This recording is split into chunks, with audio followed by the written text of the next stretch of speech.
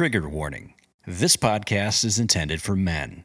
Not boys, not babies, men. This is how we disable toxic masculinity. We need to kill all men. This pagan patriarchalism that is coming back out of the shadows. Feminists hate patriarchy. It's the woman that runs the show and the woman that runs the community and is the backbone of that area. I'm a nasty woman. A loud, vulgar, proud woman. Patriarchy. You are male privilege. Are you saying you have authority over me? Go get your superior. I personally can't see why egalitarianism would be a bad thing. The assumption that wives should make babies instead of money is part of the patriarchy.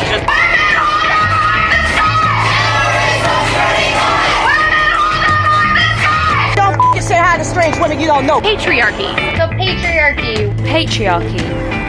Patriarchy.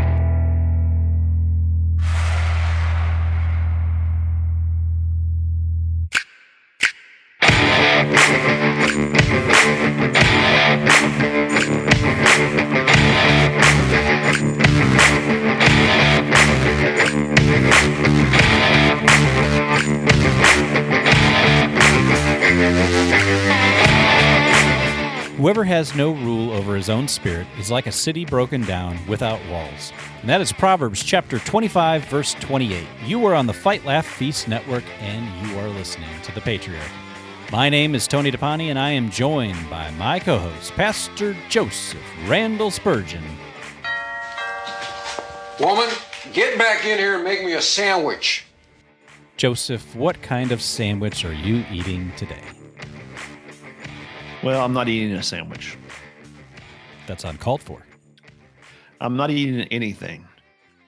Oh, no, are you on one of those like air fasts again or something?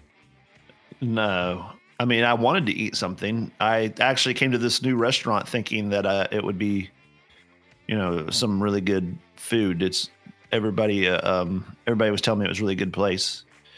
It's called Karma. Oh, okay. Sounds like an Indian restaurant or something? Yeah, but they don't have a menu. You just get what you deserve. Yeah.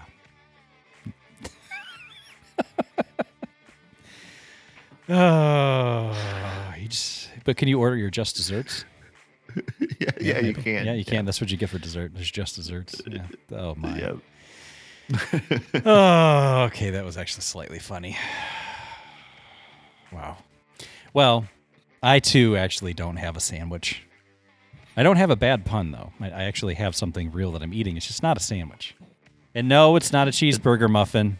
No, don't ask. I'll tell you when it's a cheeseburger muffin because those are special occasions. I love my cheeseburger muffins. They're good. There's There's new fans right now going, what the heck is a cheeseburger muffin? Oh, you just wait, oh fan. One day it will come back. I hear they're finger licking good. The cheeseburger muffins? No, whatever you're eating. Well, it's because you know what it's because you know what I'm going to eat. Well, you know what? No, technically not finger licking. Oh, I guess it could be, depending on if you shouldn't eat this with your hands. That'd be super gross. What am I eating? Okay, well, what did I eat? So I don't know if you're a big KFC fan or anything like that, but when I used to live in Chicago, they used to have this KFC down the street from where my wife and I lived.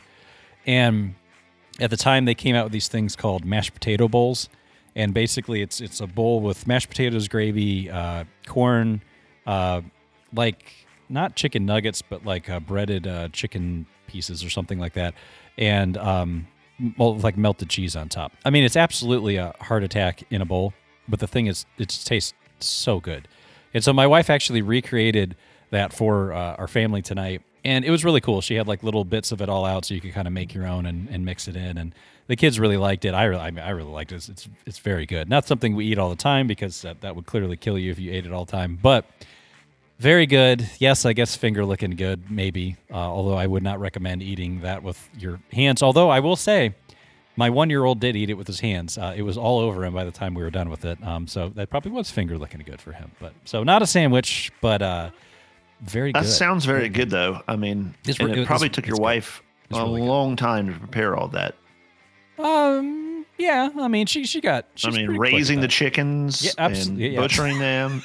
and harvesting the potatoes out back, and yes, milking the cow and making cheese. That's there you go. Yeah, making that cheese and then shredding it because it was shredded cheese. And I actually don't know how you make gravy. How do you make gravy? I don't know how to make gravy. We don't need to talk about that. You got a little bit of grease or broth, and then you have flour. So she probably had to get a mill. Does she have a mill to grind flour? Well, yeah, she had to harvest the flour and then grind that down and make it. Yeah. I mean, she's pretty. So she started. I guess that means she started like 2 days ago. 7 years ago to make this meal. It's been 7 years in the making before our kids were even born. You guys do yearly menu planning. You plan next year. She plans way in advance. Clearly. Yeah. She every time we get to this and you start asking what my wife does to make it, she listens to these episodes and she's like, why does he always ask if I make all this by hand? Sorry, honey. Sorry. But hey, at least I have something that my wife legitimately made when I come to this segment, and I am bragging about my wife's cooking. So, honey, if you're listening to this episode, good job. That was a phenomenal dinner, and I love your cheeseburger muffins. Bring them back, and then I'll talk about them again on this show. So, yeah. Okay. Well, that being said, we have a segment we haven't had for a while, which is sort of our catch-all segment, but we're bringing it back. So, listen to this. This is a video from CNN, the Communist News Network, and it's entitled "Women Debate Fat Acceptance." So, brace yourself. I do agree that there is stigma that I have to deal with because I am fat, but I'm actually really in celebration of my body. I find beauty in diversity. I think we come in all shapes and sizes. And the assumption that we've dealt with a lot on this show is that just because you're obese, you must overeat. You must have an eating disorder. I know that not to be the case. I know you. Well, it doesn't happen by magic. I'm going to go there. I know that we don't do video, but you can find this video on YouTube, and there are two ladies on the screen at the moment. You can tell me if the one that is speaking is naturally obese, if that's a thing. Because, no. You can have a healthy relationship. Now, Mimi, you say this is misleading. Go have at it a little bit.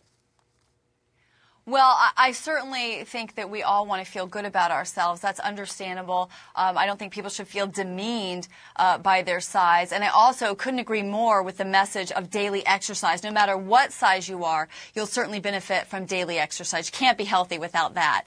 But then let's talk about where we disagree. Look, if you want to feel good about yourself, it's impossible to feel good about yourself when you're doing something that's self-destructive. Also, self-destructive behaviors that result in damage or debilitation or even disfigurement to the body, that's never going to be perceived. Yeah. Is she talking about like transsexual stuff too? Right. Yeah, I mean, it applies. It applies. Yeah, she is from, hold on. What's it say here? The National, I'm trying to find it. It's like the National League or something against, obesity or something like that. But it's going to get interesting here in just a sec. Let me see if I can find where we just were in that video. Hold on.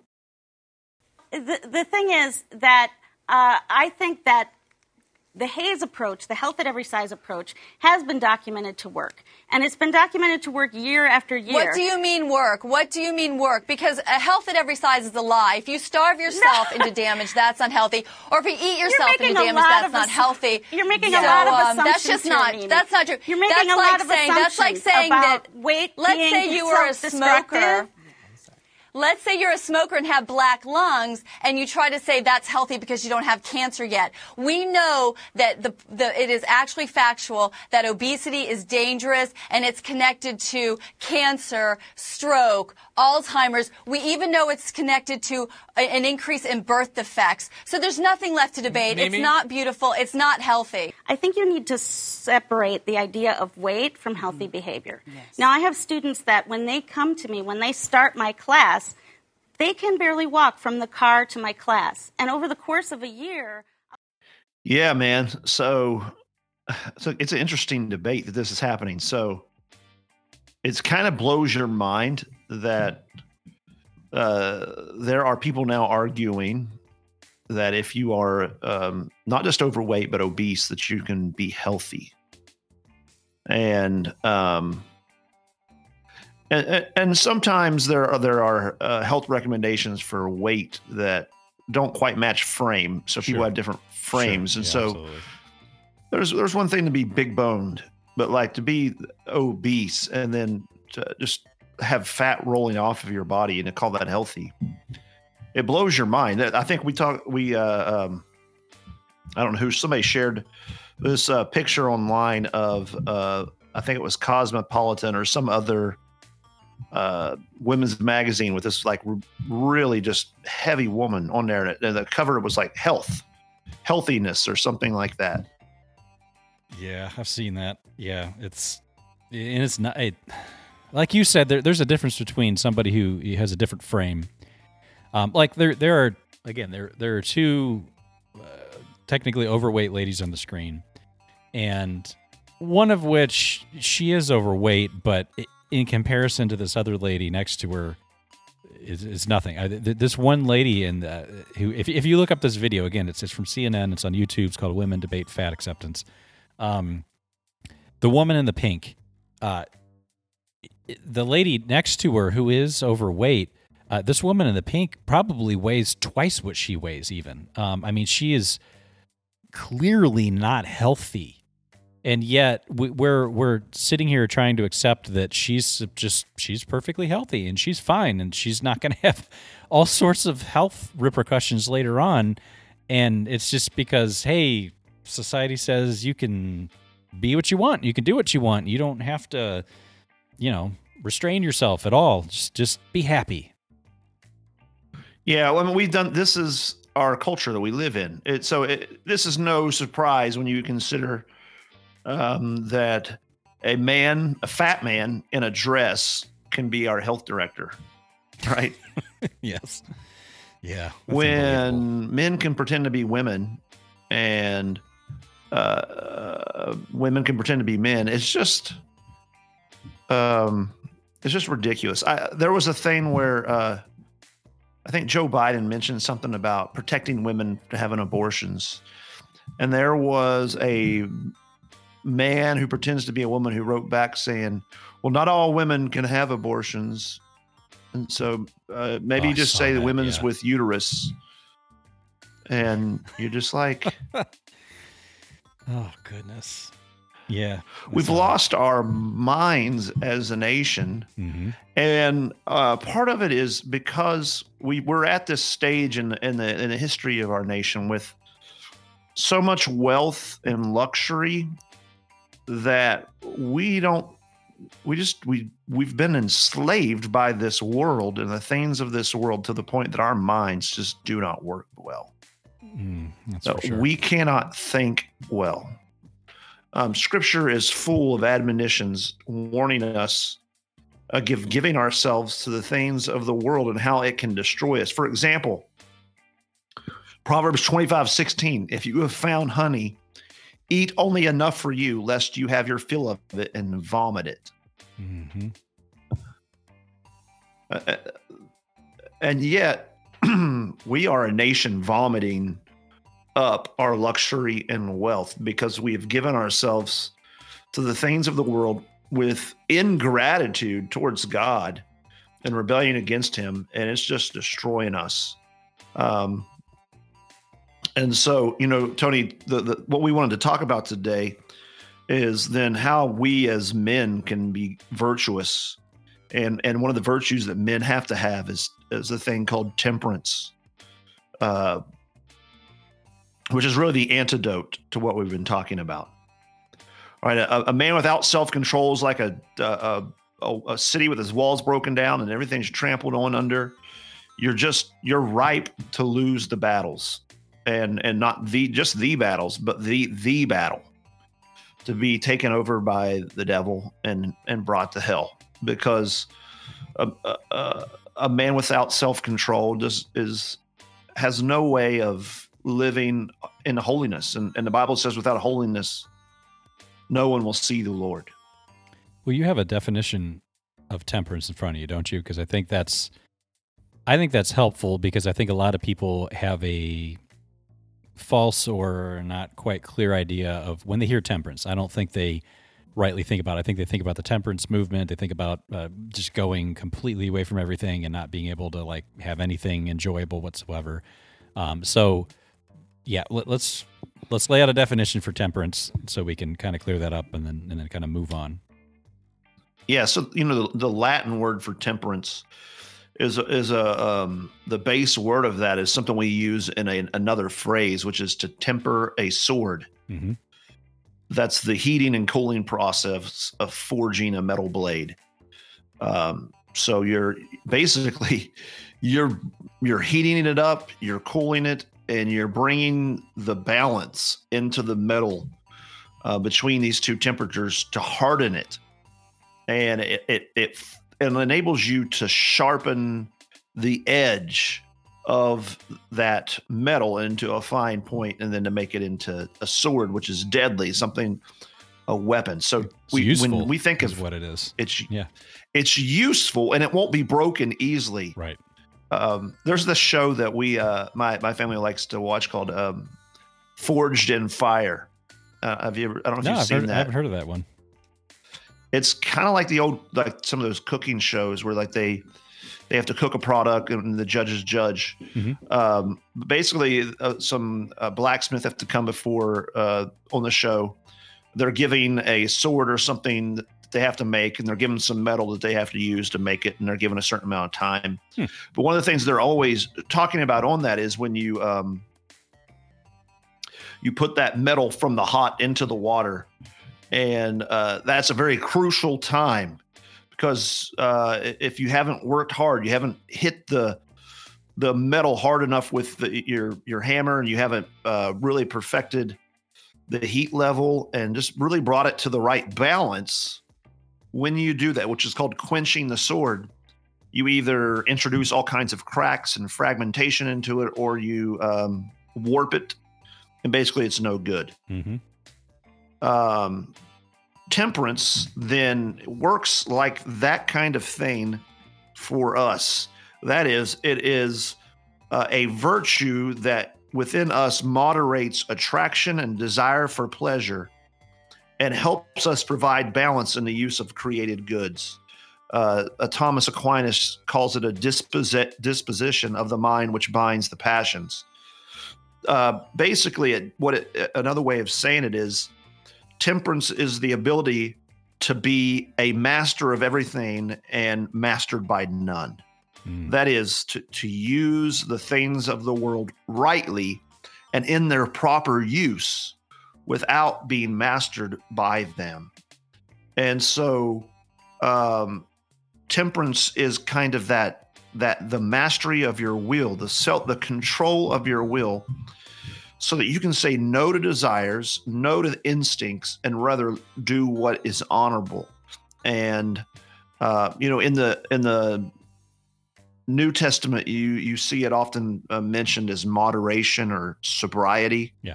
Or to live sober, upright, and godly lives in this world. One of the things is, if you don't have moderation, and if you don't have temperance, you don't have self-control, you're just a wind blowing. I mean, you're just a reed blowing in the wind.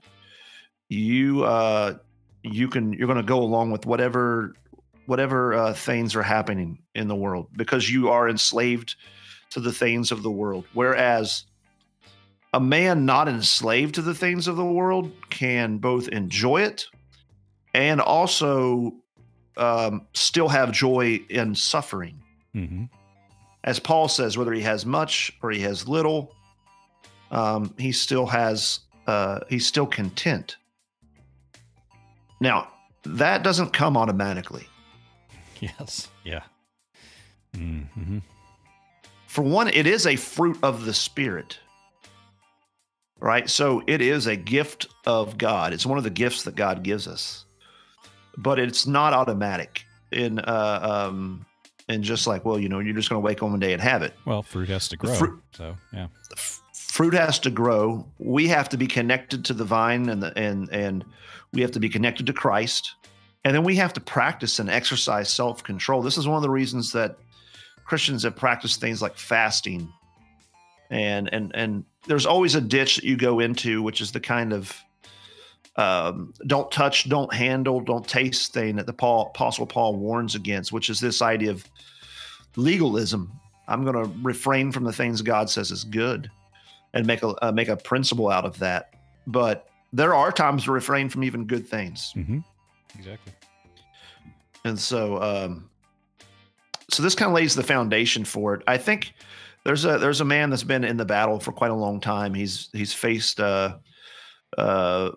being arrested for protecting the preborn, and has set a good example of this in his ministry. So let's have him on and let's talk a little bit more about this. We're going to take a break. When we come back, we're going to be on the line with Pastor Matt Truella of Mercy Seat Christian Church, author of The Doctrine of the Lesser Magistrates and writer for DefyTyrants.com. So stick around. You are listening to The Patriarchy on the Fight, Laugh, Feast Network. We'll be right back.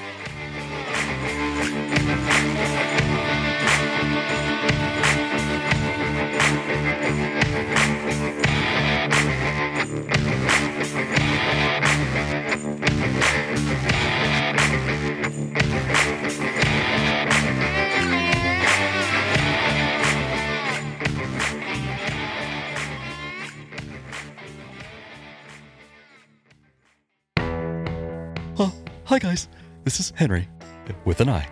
Just, wanted to let you guys know, let you men know, that if you want some manly man merchandise, you can, head over to confessionalwear.com and click on podcast collaborations to, get some manly, patriarchy merchandise. It'd, be a good idea if you didn't smoke cigars or anything worldly like in their logo, but, it's good to support manly stuff. Like my pastor, Pastor Deborah, always says, behind every manly man, there's a manly woman. Oh, no, that's not how it goes. Oh, if the man is the head of the marriage, then there's a woman with her hand on his neck. No, that's not it either. Well, anyways, go support the Patriarchy podcast and buy some merchandise at confessionalwear.com under podcast collaborations. I'll figure out what Pastor Deborah said, the next time I see her at Yoga for Jesus class. So, bye.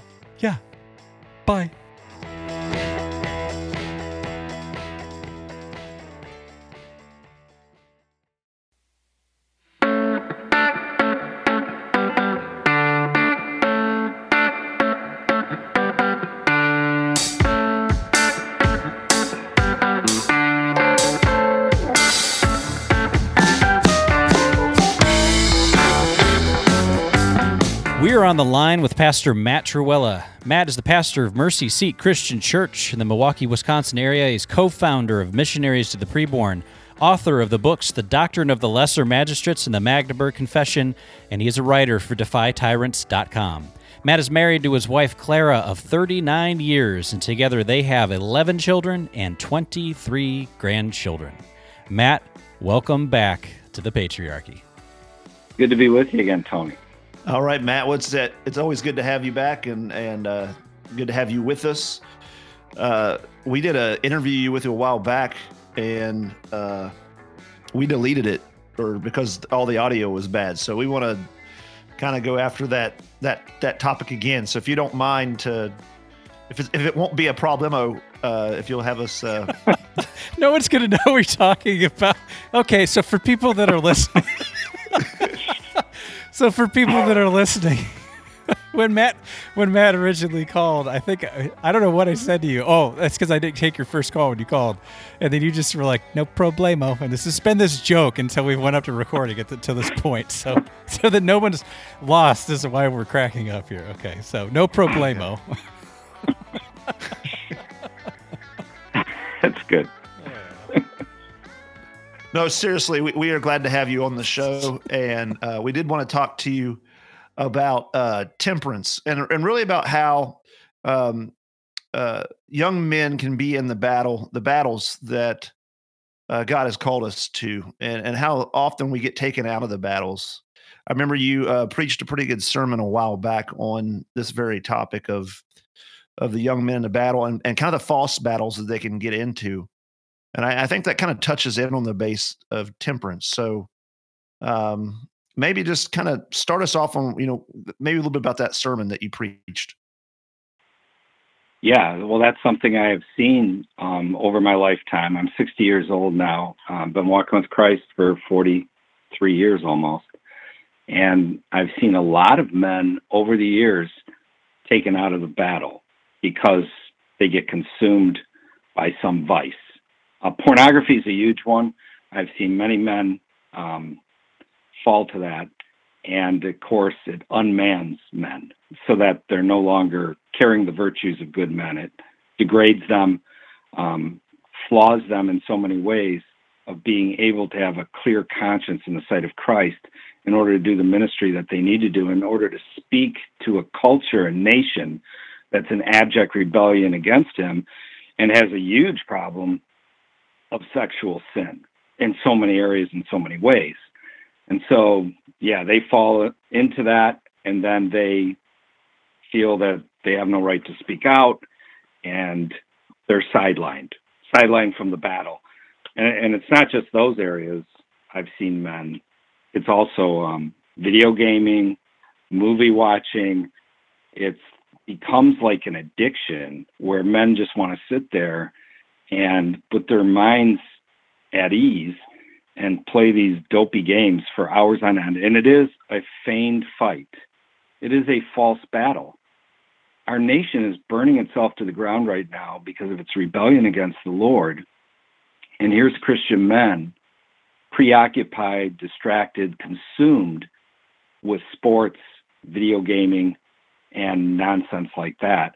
So when it comes to self-control or temperance, that is a huge matter that we need to put to the fore in our lives. It is a fruit of the Spirit. When you read Galatians chapter 5, verse 23, self-control is a fruit of the Spirit.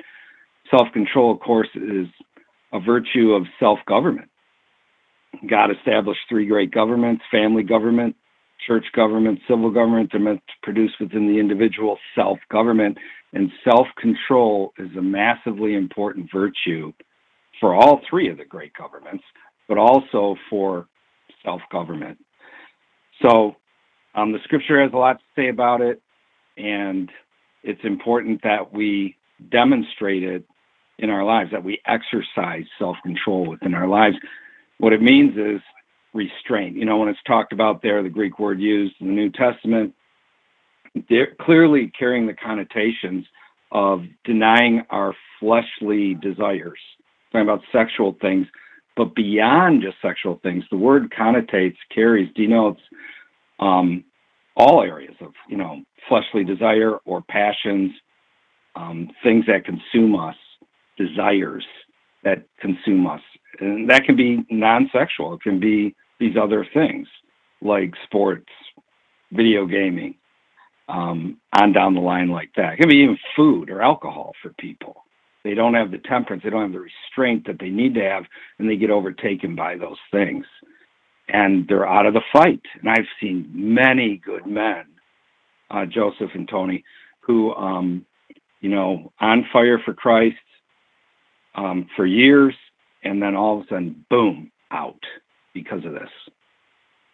Where do you think, or how do you think we got here in terms of our nation in particular? I mean, we started with pretty clear biblical Christian virtues in our founding. and in not really historically that long of a time, have crumbled down to kind of where we are now. I mean, how do you think that we went from enjoying things that are perfectly fine to enjoy to basically making them an all-encompassing thing that we've given ourselves over to, whether that be like what we're talking about, whether that be sexual immorality, or even just the sports, the food, the alcohol, all of these kind of things. And how do you think we got ourselves to this point? Well, I think one of the things you have to look at is the impact of wealth and ease upon any society. And when you study history, when you study scripture, when you look at the writings of the early churchmen and the reformers, they all spoke about wealth and ease and the detriment that it has upon a people. It's bad. And it is something that you have to guard yourself against so that you're not consumed by the desire. So I think just our nation, the wealth that it produced because of people's Christian ethic, because of their Christian work ethic, the Protestant work ethic, and because of their, Christian consensus and Christian values that were held early on in this country, the hard work that was done, the sacrifices that were made produced wealth. And you follow the history of men, the succeeding generation becomes looser in their morals. And then the next generation becomes even looser in their morals. So this is a huge thing that the Bible speaks about, that Christian men have written about for 2,000 years, the detriment of wealth and ease, how it needs to be guarded against so you don't become consumed by it and destroyed by it. And here's the second thing, why I think we've gotten to this point where self-control is lost amongst young men, and that's the breakdown of the family. So many young men were not raised in good homes, and many Christian young men were not raised in good Christian homes. They had the outward veneer, but there was catastrophe going on behind the walls. When you look at the state of the family now, more than half of children don't live in a two-parent home in this country. That has a devastating effect. When there's not a father in the house to be an example to the young men within the home of what a man is, how he governs his life, what's important to him, to convey and hand that off to his sons, that has a devastating effect upon how young men turn out. And I come from a broken home. My dad left on Christmas Eve when I was 11 years old. And I remember thinking back then, because people would say to me, "Oh, that's so bad. I feel so bad for you." And I'd be thinking as a kid, what do you feel bad about? It's like, it's not like a big deal to me. I felt awful that he left for a month or two, but it wasn't like a big deal. It wasn't until I became a man and I had a wife and we began to have children and raise our children that I realized how much behind the eight ball I was because I didn't have a father in the home, how much of a detriment that was to me as a young man. So the breakup of the family is a huge cause as to why we have young men who are they have no self-government, no self-control. Even Christian young men are lacking in this area in a tremendous bad fashion. So it's something that good men, young men, any age man needs to remember, that the scripture calls us to have self-control. I mean, you look at Proverbs chapter 25, verse 28, it says, whoever has no self-control over his own spirit is like a city broken down without walls. It's literally the verse that we read at the beginning of this episode. Oh, yeah. I mean, that right there, that is what you're like if you don't have self-control. You're just like a mess, a broken down mess. And, of course, Peter wrote about these things, in 1 Peter 4:7, the importance of self-control. And Luke, in the book of Acts, talks about Paul sharing the gospel, declaring God's law and word and gospel to Felix and his wife. And it says in chapter 24, verse 25, that Paul reasoned about righteousness and self-control and the coming judgment. And of course, Felix and his wife immediately sent him away. They didn't want to talk to him about these things because they were not moral people. We know historically they were not moral people. And here he is talking about righteousness, self-control, which clearly came into the purview of sexual sin also, and then the coming judgment. But this was part of the gospel presentation, talking about these things. And we know Christ is the one who sets us free from sin, unslaves us from sin, so that we can actually live for God. And that's an important point for people to know. You cannot live for God without God. That's how he's made it to be. Christ is the vine. We are the branches. We can do nothing without him. His spirit in us enables us to live as Christian men and women. And having self-control over our desires, our passions, our lusts, these are important. That's an important part of living as Christian men and women. I spend a lot of time on the universities. Well, I used to before they shut them down and all this nonsense going on. But I would always talk to young Christian people, and I was stunned.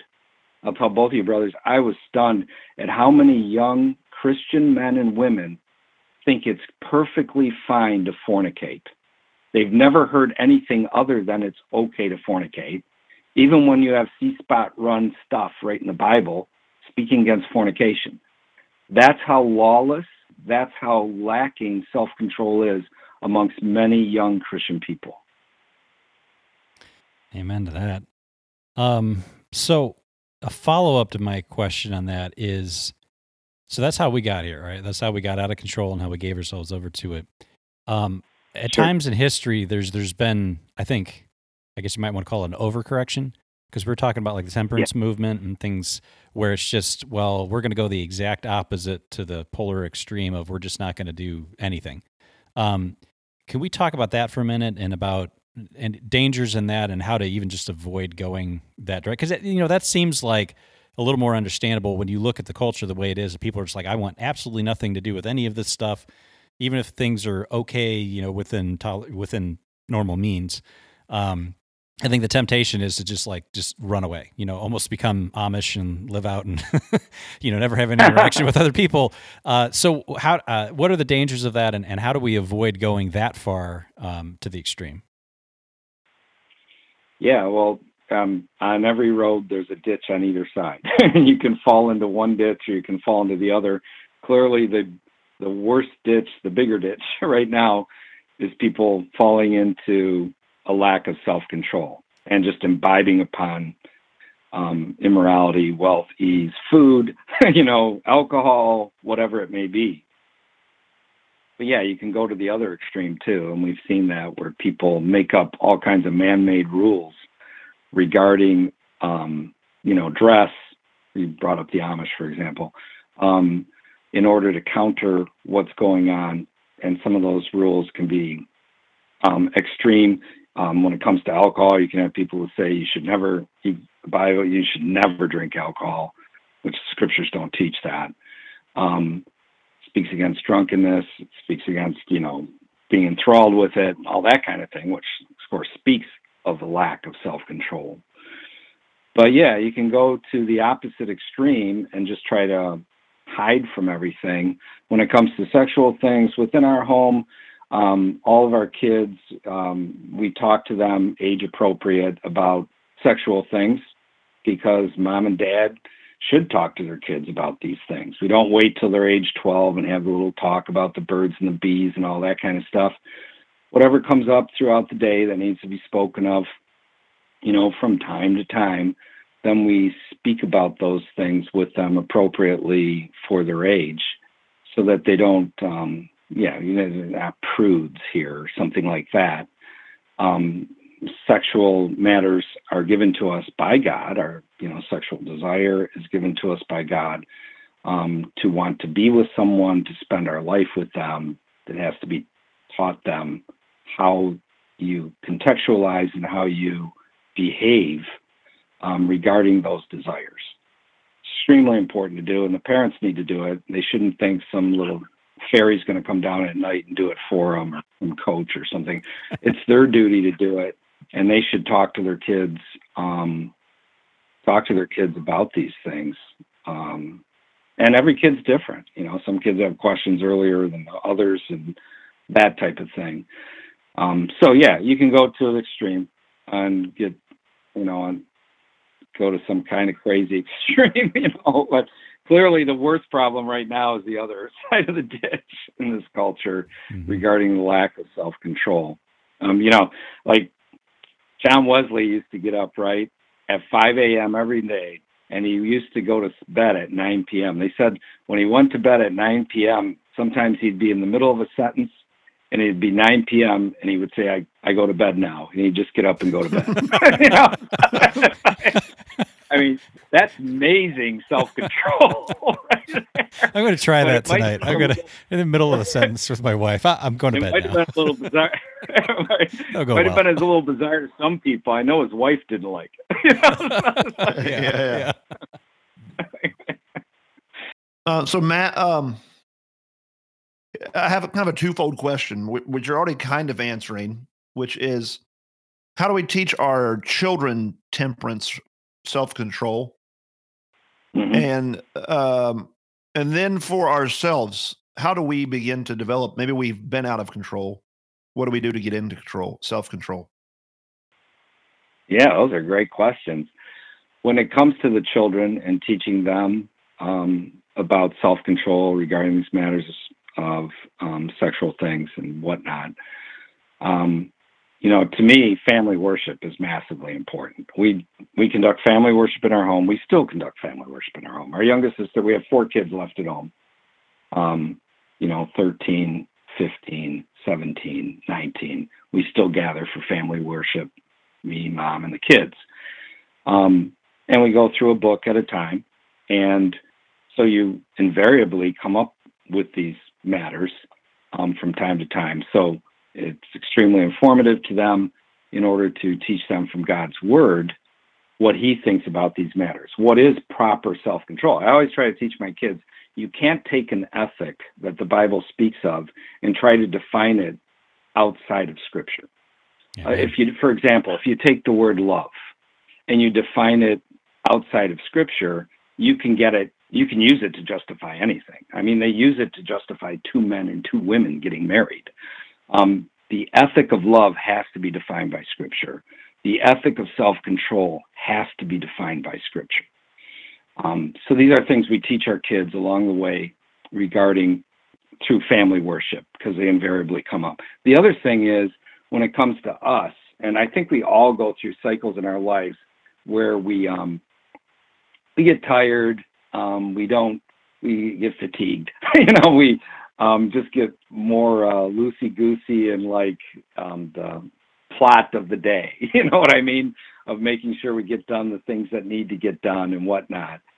And so I think it's important for us, to be around other good brothers who love Christ and want to live faithful to him, because we provoke each other unto love and good works then by doing so. But we also need to make sure that we're in his word individually. I try to tell people that, not just at church, not just at family worship, you alone privately. Very important to keep that mirror, his word in front of your face. Because this helps keep us on the straight and narrow, keep us on track so we're not just frittering away our time due to our lack of self-control. People pick up their phone. It's like the new cigarette, right? People used to sit around and smoke cigarettes and poof, poof, poof, poof. Now they sit there on their phone and go ding, ding, ding, ding, ding, ding. They're scrolling through, and you're just like, it's the new cigarette. And they'll fritter away hours and hours of their time on that crazy device. So these are things we have to rein in. We'll even do things here, we still do it here, where we'll spend anywhere from a week to a month on what we call a digital fast, because we have all this inundation, this information age, and you just get out of whack. You know what I mean? So you lose proper perspective of having good self-government, good self-control, so you're productive. And I think when we know Christ, we want to be productive. I think it's just in us to be productive. And so when we're off base on that, like having this fast from digital world helps get our equilibrium back. Those are just a few things to share with you about that. No, that's good. That's very good. I think the digital fast thing is actually incredibly effective. There was a point. I want to say it was like, I think it might have been a year and a half ago. It was right before we did the show, where I took like 3 months, I think, offline. I just deleted all my accounts, went offline for like 3 months. It's kind of funny because then people start like messaging you and, you know, trying to text you or call you. Like, are you dead? Are you okay? Right. Like, what happened? You know, and you're like, no, I got off Facebook and I'm off Twitter and all these things. They're like, yeah, but are you okay? And I'm like, yeah, actually I'm better now. I'm good. But it is amazing. Like, it really, if you're listening and you've never done that, it is actually really amazing to see the difference in yourself after you do it for a period of time. And I'll be honest with you, you have to do it for a decent period of time. It truly is like a detox. It really is. Like you I think you go through this period of like going like, what did I do? What did I do? You know, like or I deleted my account or whatever, however you did it. And then you kind of like wondering what everybody else said. But then slowly you kind of get back into normal life where you're like, this is good. I'm fine. I got more time now. I'm not looking at my phone all the time. Or again, like you were saying, productivity. Like, because you're exercising some kind of, you're forcing yourself to exercise self-control, like you get more productive. It really is. It's an amazing thing. Anybody listening, I would encourage you to try it at least once, if not multiple times, but it is a really amazing thing to do. So I don't want to keep you all night here. So we're rolling up on some of the end of our time and stuff too, but, sure. In today's, which with so much wickedness and everything going on around us, what kind of words do you have for men that right now are trying to figure out, how do I become more productive? How do I, maybe they're listening and they're being hit by this and realizing I don't have self-control. Like maybe they're listening to this and they've already switched apps on their phone 8 times and checked a bunch of notifications, and they've ignored their wife and ignored their kids. They haven't done family worship or something yet, or whatever that might be. Or I don't know, that maybe they're into alcohol too much, or whatever it might be. What would be your we try to make at the end of every segment like practical advice. What would be your practical advice for that man to learn self-control and then be able to be productive because of that? Yeah, I think it's important that you set up rigors within your life. In other words, plan out your day. Don't just let yourself be moved through your day. A lot of men, their day is set up by their work, and that's good. But to have rigors set up, prior to your work, subsequent to your work, those are good things too. We do family worship at our house in the morning, and you don't have to do it in the morning, but we do it in the morning because we find it works best for us in our home, and it sets the tone for the day. And if we don't do family worship, and it's only for 10 or 15 minutes, if we don't do family worship, I can see the difference in my children. It's like their day seems amuck. It's like we didn't set the tone for the day. We didn't accomplish that rigor. And so they just don't produce as much throughout the rest of the day. I've seen that with my own eyes. So I think that's important to do, to set up rigors subsequent to work, prior to work, I should say, and subsequent to work, what you'll do. And a lot of people are working at home now since all this stuff's been going on, more so than ever. And so it's very easy to, so now that work isn't forcing you to do it, like school used to force you to do it, they become undone because of it. So it's important for you to make sure you have set up rigors so that you're productive, so that you accomplish things that you want to get done. And not just and there are days, you just got to allow yourself to be taken into areas that you didn't think you were going to be taken into. Shouldn't be that rigid, but you need to have rigors in order to be productive, show self-government. I'll tell you, for any single men out there who lack self-control, marriage is a great way to begin to learn self-control, because you become responsible for another person, your wife, but especially once you start having children and they come along. And I've had people tell me over the years, brothers, they're like, I don't think they shouldn't get married. They're too immature. And I always tell them the same thing. I said, yeah, we were all too immature when we got married. Marriage is one of the things that matures us. And one of the things it does too is helps us develop self-control in our lives so that we are more productive, so that we get done what needs to get done and aren't just frittering our time. And I'm sure your experience has been too. You see more productivity from married people than you do single people the majority of the time. I'm not saying it's like that with every person, but basically speaking, it's amazing how much time single people can fritter away compared to married people with children. Amen. So marriage is a good thing for self-control. Yeah. We've probably mentioned that just a few times on the show, just a couple. So, all right. Well, we're heading at the end of our time here. So before we get off, how can people get in contact with you or find you? Maybe shoot you a message or something like that, or read your books. Sure. We have a church website called mercyseat.net. You can get a hold of me there. The easiest way to get a hold of me is really defytyrants.com. And defytyrants.com is all about the lesser magistrate doctrine, resistance to tyrants, giving a biblical view of these matters. And you can subscribe to our emails there. You can check out our blogs, our materials. That book I've written on the doctrine of lesser magistrates sold well over 40,000 copies now. It just keeps selling, and so many people still learning about it.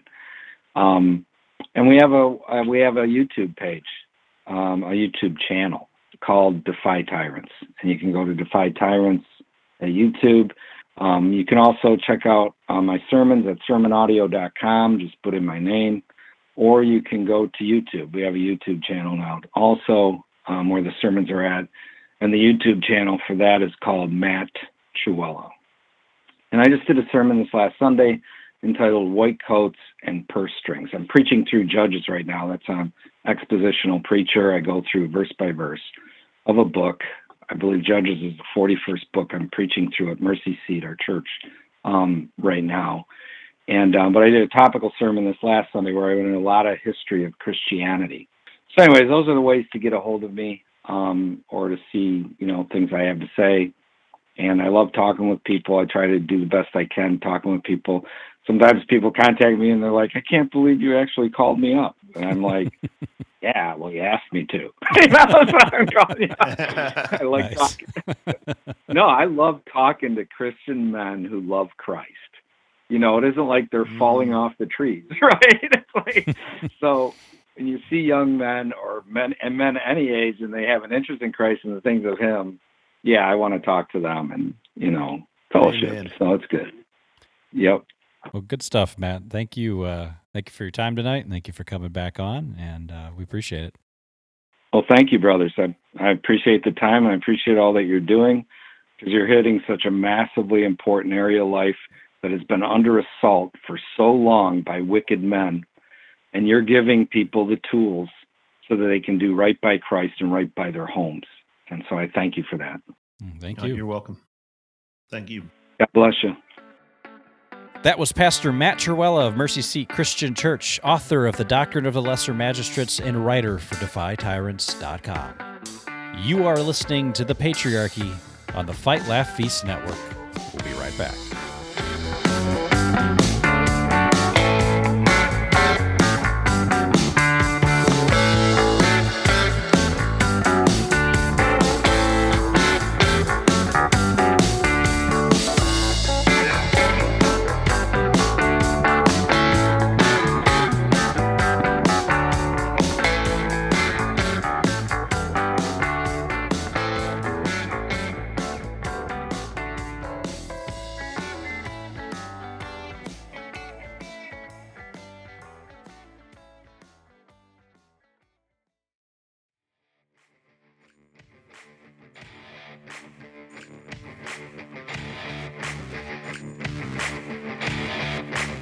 Welcome back. It was a good interview with Matt. We had him on a long time ago. I want to say that was episode, 2, 3, something like that. It was way back. Yep. It was sometime way back then. Good to have him back on. I think a lot of what he had to say is incredibly relevant right now, especially with just how bad our nation is falling into all of its vices, and honestly, God giving us over to it. But since we're talking to men who don't want to do that, and Christian men, I know you have a list of some areas to be temperate in, areas that we should focus on. So why don't we go to that and talk about that? Yeah. One verse I wanted to lay out for us real quick was Proverbs 23, 2. It's basically says that if you are, let me read it to you. When you sit down to eat with a ruler, observe carefully what is before you and put a knife to your throat if you're given to appetite. Do not desire his delicacies for their deceptive food. One of the reasons we need to develop temperance is so that we're not mastered by tyrants. We're not mastered by wickedness. We're not, and we're not easily enslaved. We can keep our wits about us and do what is right. We can keep prudence and we can keep moral courage and do what is right when we're not enslaved. And with all this stuff with like people being censored and like canceled. What are you talking about? That doesn't happen to anybody we know. Yeah. It's important then for us to be self-controlled so that we're not a slave, and while they might cancel your social media, they're not actually being able to cancel you and to stop you from the ministry and the mission that God has given you. And but one of the things that's really weighed on me is like the stock market stuff going on all around us. It's just revealing to me that a lot of the our economy is kind of built on a house of cards. And so if you're just enslaved to your passions, you're not going to be able to survive.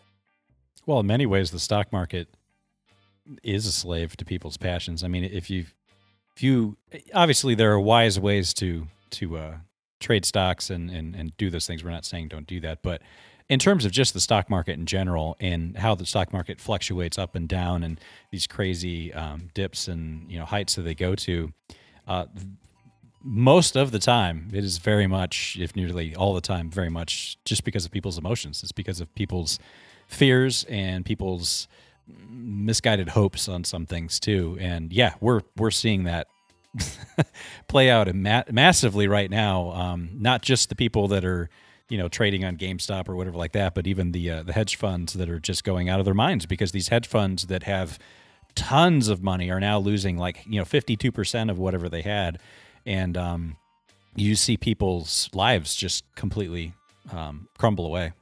Yeah. So I don't have it on here, but money obviously is an area in which we need to be temperate and thinking of not to be. We want to be self-controlled in. Mm-hmm. So let me go through my areas here, thinking of these that we want to be self-controlled in. The first one is probably obvious is food. Proverbs 23:21, for the drunkard and the glutton shall come to poverty, and drowsiness shall clothe a man with rags. Mm-hmm. We all need to eat, and eating is good. There are times in life to feast. We're on the Fight Laugh Feast Network, mm-hmm. and there are times in life to feast. But the problem is, I don't think we really know how to feast because we don't know what it's like not to feast. Yeah, especially in our country. That is very, very true. And I'm going to be honest. I'll be blatantly honest. God has disciplined me in this area even lately. And this is something I have had to repent of, and I'm still repenting of. It is just so easy just to chow down on stuff that's not good for you. Mm-hmm. And it's so easy just to keep eating when you don't need to eat. And, fasting is a good way to kind of combat this. But it is an area where we need to be considerate of it. This will make us drowsy and worn out all the time, especially giving ourselves to lots of sugars and sweets all the time. And again, like I said, God disciplines me in it. And In fact, there's a saying that we say to my son. It has nothing really to do about food, but it has to do about self-control. It's like, son, we want you to be self-disciplined so that you don't need the discipline from the outside. Mm-hmm. You don't need external discipline because you're self-disciplined. And I've said the same things to not those words, but the same things to my sons in terms of, I'm trying to teach you, self-control, especially as a, one day man, because I don't want you to grow up to be a man one day who somebody else has to discipline, because it's going to be that much more severe than it would be, as a child. But yeah, that's an incredibly good point. All right, well, let's move on to the next thing. So, God gave us pleasures in life. I mean, there's so many good gifts, and temperance is knowing how to use them in the right way and at the right time and with the right people. And so, sex is a huge area that we must be temperate in. And temperance for a man that's not married means no sex, right? Until you're married. But there is a way to even be intemperate in marriage with sex. And intemperance can be either too much of something or not enough of it.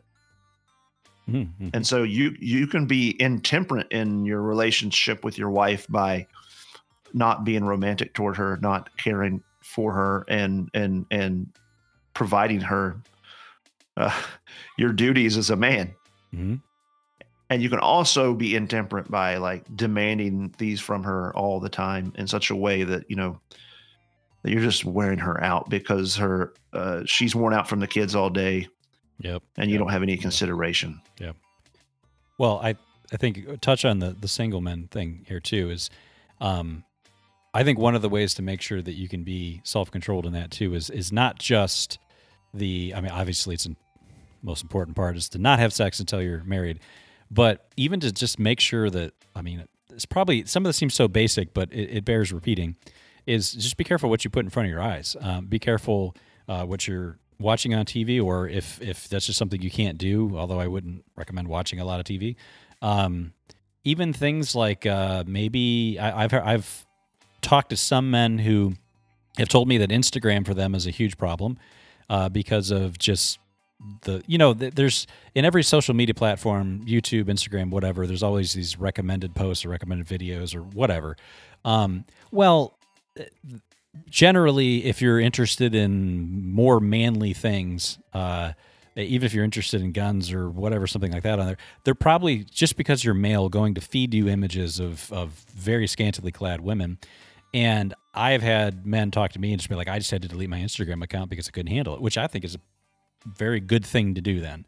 But my point is that you are, it's no joke, you are going to be inundated with those kind of images and those kind of temptations on purpose by our culture and by our world, by things you watch, by anything out in the world. And you just have to be very careful with it. And you have to know yourself and know how strong you are at the moment and have self-control enough to be able to deny those things until you're married and to not look at another woman in that way, because it's just going to make it that much harder for you to not have sex until you're married. And I don't know if we've ever talked about it in this episode, but I unfortunately was not a virgin when I got married, and I wish I was.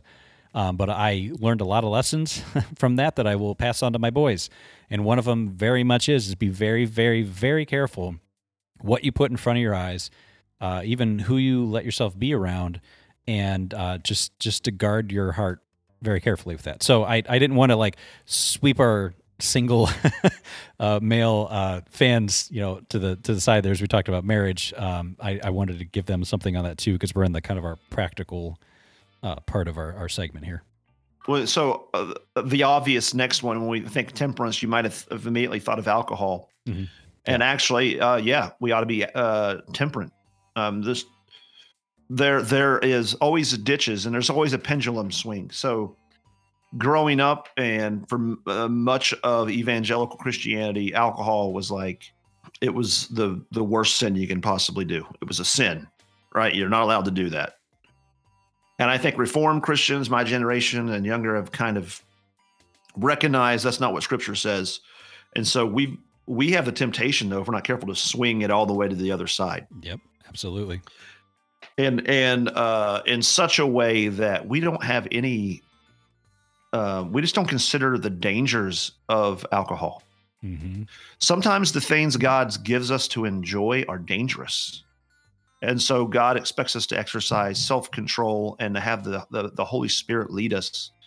And so alcohol is certainly one of those things. Well, there's this temptation of that because, with anything, but we're talking about that pendulum swing. And I think that being self-controlled or not having self-control can go on both sides of that. Because obviously self-control is the middle road of that and the ditches on either side are out. But I think the not participate, and we're not just talking about alcohol, but not just participating in any of these things that God has given us for enjoyment, is even in and of itself a demonstration of a lack of self-control, because you won't even put yourself any close to it because you're admitting I have no self-control. Now, that's not to say that if everybody should all of a sudden now just go straight to the thing that they're having, trouble with self-control on. But my point is just that there are dangers on both sides of that. And some of that danger is too, is when you say you're on one side of it, I guess since we're talking about alcohol, let's just go with that.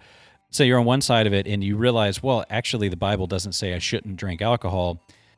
And then you just go full tilt to the other ditch. You just dive right over the road into the other ditch. Because you're just like, well, I'm just free to do whatever I want. Well, that's not self-control, and it's dangerous, especially with alcohol. And again, temperance, self-control, everything in moderation. You can enjoy, like you said, even things that God has given you that are somewhat dangerous. Guns, that's one that I enjoy. But I think it's be careful if you're on the other side of any of these ditches that you don't just hop straight over the middle of the road into the other ditch. Well, let me. I got three more real quick that we want to get through. And so the next one is rest. Proverbs 6:6-9. Go to the ant, thou sluggard, consider her ways and be wise, which having no guide, overseer, or ruler, provideth her meat in the summer and gather her food in the harvest. How long wilt thou sleep, O sluggard? When wilt thou arise out of thy sleep? So rest, relaxation, they're necessary parts of life. God has called us to times of rest. And yet God calls us to hard work as well. And to be intemperate on either of those sides, those ditches, is dangerous. It's dangerous. You come into poverty when you're always resting, and you also train your body to not be able to exert effort and energy as it should. And along with rest and relaxation comes entertainment and all the things that go along with that. And many people are, as Pastor Matt Schwella said in our other segment, are giving themselves to fake battles, whether it's in video games or in movies or things like that, to the point of like they're not engaged in the real battle. Yep. Yeah. So that's one. The next area. And these are a little less, you would not have thought of this, but this is the next one is our emotions. Mm-hmm. Our feelings and, are basically our moods and those things. Like Proverbs 16:32. He that is slow to anger is better than the mighty, and he that ruleth his spirit than he that taketh a city. So you've got ruling your spirit, self-control mixed with anger there. This idea of controlling our emotions, not being quick to anger, not being quick to always be led by your emotions, be quickly swayed back and forth. Like, oh, 1 minute you're down, the next minute you're up. And, we live in a time when a lot of that intemperance on that is often characterized as some kind of disease or something. Yeah. And you know what I mean? Like, so psychologically, we make excuses for it rather than recognizing that a man of God controls his emotions. Right. Yeah. Yeah. And I think we've talked about it before, but we're not saying that people don't have things that may be medically wrong with them, but we are very quick as a culture to just sweep it under the rug and put some kind of medical label on it and then medicate the heck out of somebody instead of, and basically just masking what is actually going on underneath, which a lot of times can just be sin. It just could be an effective sin maybe long-term. Actually, as you're talking about like sleep, lethargy or whatever. I mean, there, you could actually have something wrong with you. It could just be because you sleep all the time and your body's just really used to sleeping all the time, and you have to just get yourself out of bed and exercise and get into the habit of doing that. But yeah, I think that's a really good point. And the emotion thing, to take it one step further, the other thing we're seeing is it's not just even like giving yourself to anger and these massive mood swings, but now we're seeing society sort of celebrate it. I mean, like, well, now I feel like a woman. That's what I feel inside, and because I feel this in my emotions, and everybody's like, yeah, go with that. Like, we're actually encouraging further delusion into the abuse of emotions. It's a telling sign. This last one is very similar to the one of emotions, and you might think, well, it's a distinction without a difference, but and this is attitude. Your attitude is kind of like your approach to life. And your emotions play a part of it, but your attitude and people. One of the ways I would describe this is somebody you get real excited about some new project and you throw yourself into it. And men are easy to do this, right? We forget everything else we're doing. We throw ourselves into a project, and then it gets hard and difficult, and we're ready to move on to something else. Right. Yeah. And so we don't want to be blown to and fro in our attitudes towards things, the directions that we go in. We have to master our spirit, and that is a gift from the Lord. It's a gift from the Holy Spirit, and it's work that we have to do. But we do it so that we can be effective. Actually, last thing I kind of want to say before we wrap it up is that the Apostle Peter talks about how we add to our faith moral courage, we add to our moral courage knowledge, and then we add to our knowledge temperance. And then he goes on, and the list there, the end goal is love. Mm-hmm. And then he says, if we do this, we'll be effective. We will be effective. And the other thing is we can have confidence that we'll make it into heaven. We'll have the confidence that we'll make it into the kingdom. And a person who has self-control, is effective for the kingdom. Whereas those who are just blown by their passions, their attitudes, given to lusts and to food and drink and all the other things,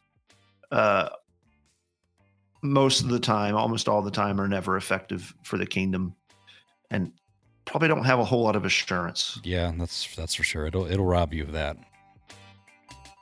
Well, folks, that is our episode for this week. If you like this episode, do you like our show, and you want to support it, you know what I'm going to say, so go do it. Go to fightlaughfeast.com, click to sign up to become a member, and use the code Patriarchy when you do if you want to support the show. It also gets you access to our other show, After the Sandwich, which is available to members only, and also other behind-the-scenes content and extra material from other show hosts on our network. So go to fightlaughfeast.com, click to sign up to become a member, and use the code Patriarchy to support our show. There are different tiers of membership, by the way, if you didn't know, so you can pick one that fits your budget.